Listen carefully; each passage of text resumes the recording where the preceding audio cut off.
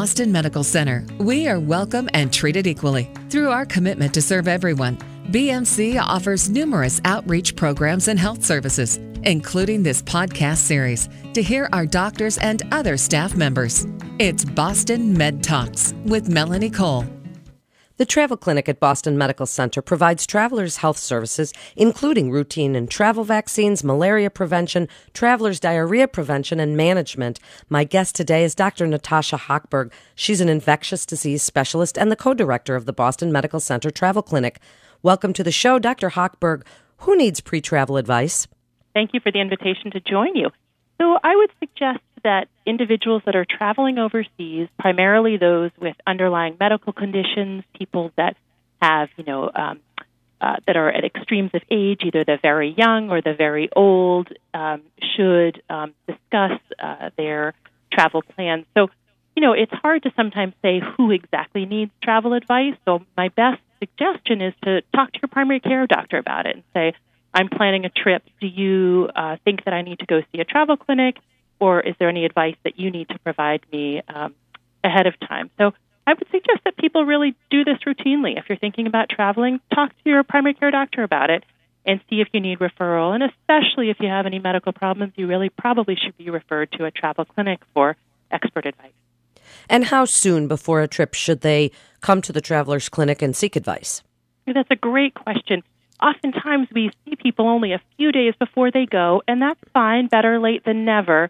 But we do ideally see people about 4 to 6 weeks before they travel. And the reason is this: there are certain vaccines that you need to have multiple doses of before you go in order for the vaccines to be effective. So, for example, with a rabies vaccine, you need to get 3 shots before you go. And that takes about a month, just because they need to be separated in time. It takes about a month, so we want to make sure we see people at least a month before you go. This also gives us time to check to see your antibody levels, to see if you're previously protected from certain infections or not, to decide whether or not you really need to get certain vaccines. So ideally, 4 to 6 weeks before you travel, you should be seen in a travel clinic. What information would you like listeners to bring with them when they come to the travel clinic? So information that can be very helpful for us are the following. One is an itinerary of where you're going. I understand that plans change and people don't know all of the specifics, but having a general sense of where you're going within a country can be very helpful because risks are different within a country. So there might be malaria in certain parts of the country and not in others. So the more information that you have about your itinerary, the better. The other things that I would suggest bringing are a copy of your vaccine records. So sometimes this takes a little bit of digging to call a pediatrician or to call a primary care doctor, but this information can be very helpful because it can mean that we can understand better about what shots you've received and what shots that you might need. The last thing I would say is just to check with your insurance company before you go to the travel clinic to double check what vaccines might be covered and whether the visit is covered. So, your itinerary, your vaccine record, and information from your insurance company are all useful things to bring with you. And what do you think some of the most common problems that travelers encounter?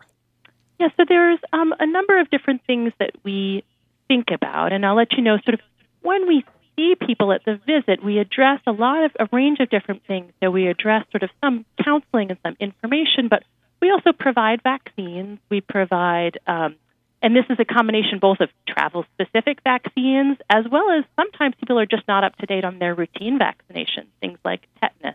And so we can double-check about that and make sure that people are up to date with routine vaccinations.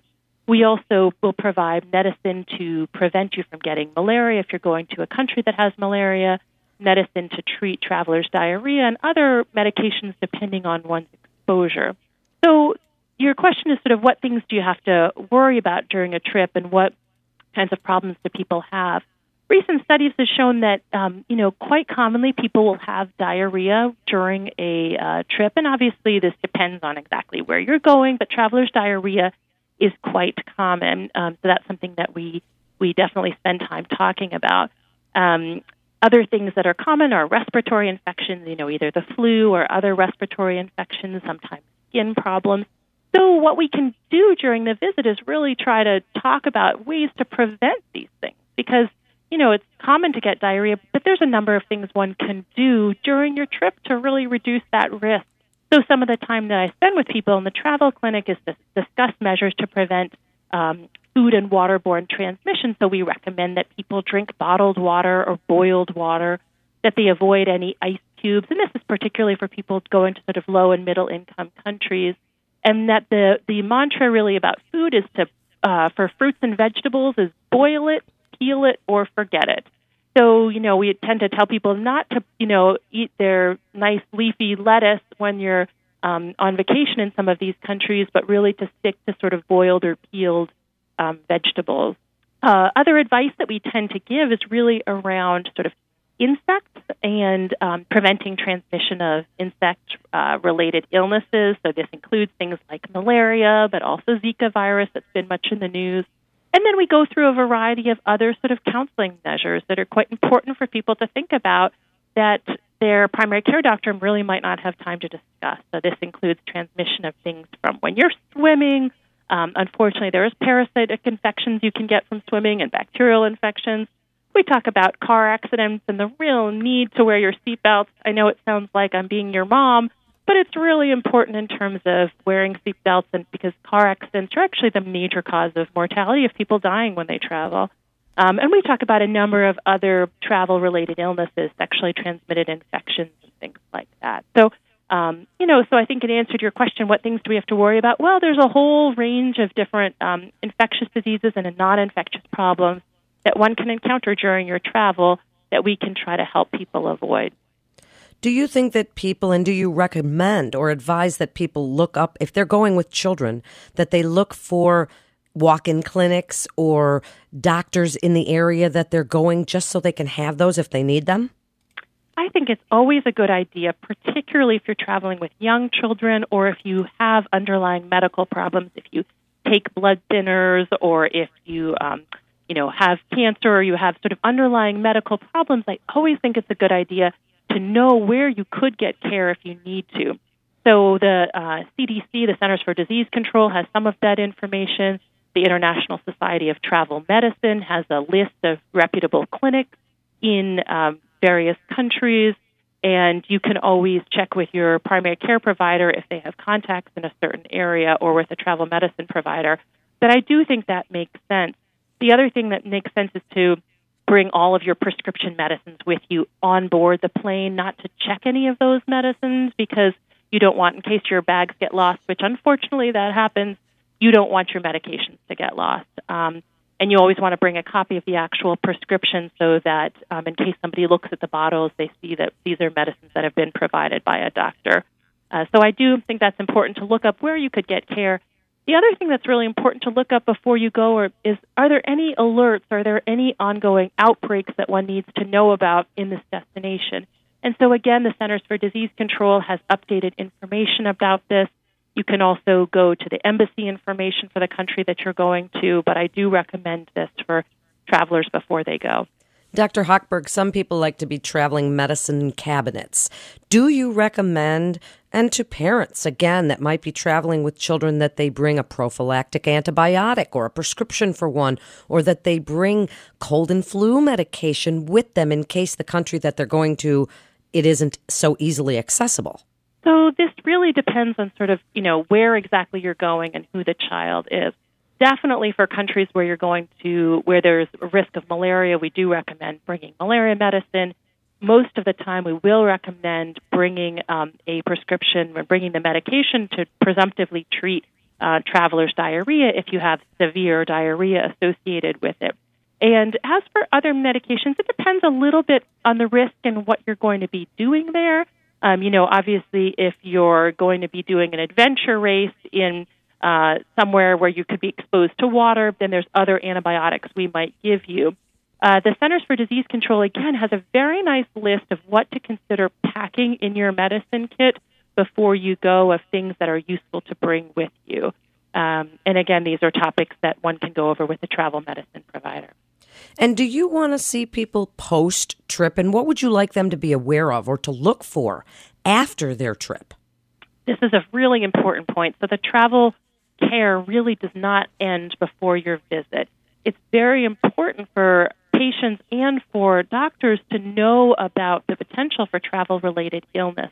So if you have a fever after coming back from an international trip, particularly one where you're going to a lower middle income country, it's very important that your primary care doctor hear from you right away and that you probably get an urgent referral either to a travel and tropical medicine provider or that you go to the emergency room for evaluation. The thing to note, too, is that malaria doesn't always come on right away after travel. So even if this is fever or illness that's come on months after travel, you need to let your doctor know that this might be that you traveled overseas so that they can consider whether it might be travel-related. So other things that one might consider contacting your doctor for, not only fever, but any diarrheal illness, particularly one that's lasting, particularly more than a few days. You'd probably want to let your doctor know that you just came back and you have this diarrheal illness. There's oftentimes sort of skin conditions that can be caused by international travel. So definitely fever and probably also diarrhea, particularly diarrhea that lasts, skin problems, and any other concerning symptoms. I would recommend talking to your doctor and talking to them urgently and letting them know about the travel. So wrap it up for us, Dr. Hochberg, if you would, with your best advice for travelers about traveling safely and visiting the travel clinic at Boston Medical Center. So the things that I would say are, number one, remember to talk about your travel with your primary care doctor. Two, to seek a referral at a travel clinic, particularly if you have any underlying medical problems or you're going to a lower middle income country where there are travel-related illnesses. And three, to try to get there with enough time that the travel medicine provider really has the time to give you the vaccines that you need. And then the last is if you have any conditions, any symptoms that develop after your travel, really be sure to contact your doctor and let them know that you were traveling and you're. Thank you so much for being with us today. It's really important information for listeners to hear. And you're listening to Boston Med Talks. And for more information on the travel clinic at Boston Medical Center, you can go to bmc.org/travel clinic. That's bmc.org/travel clinic. This is Melanie Cole. Thanks so much for listening.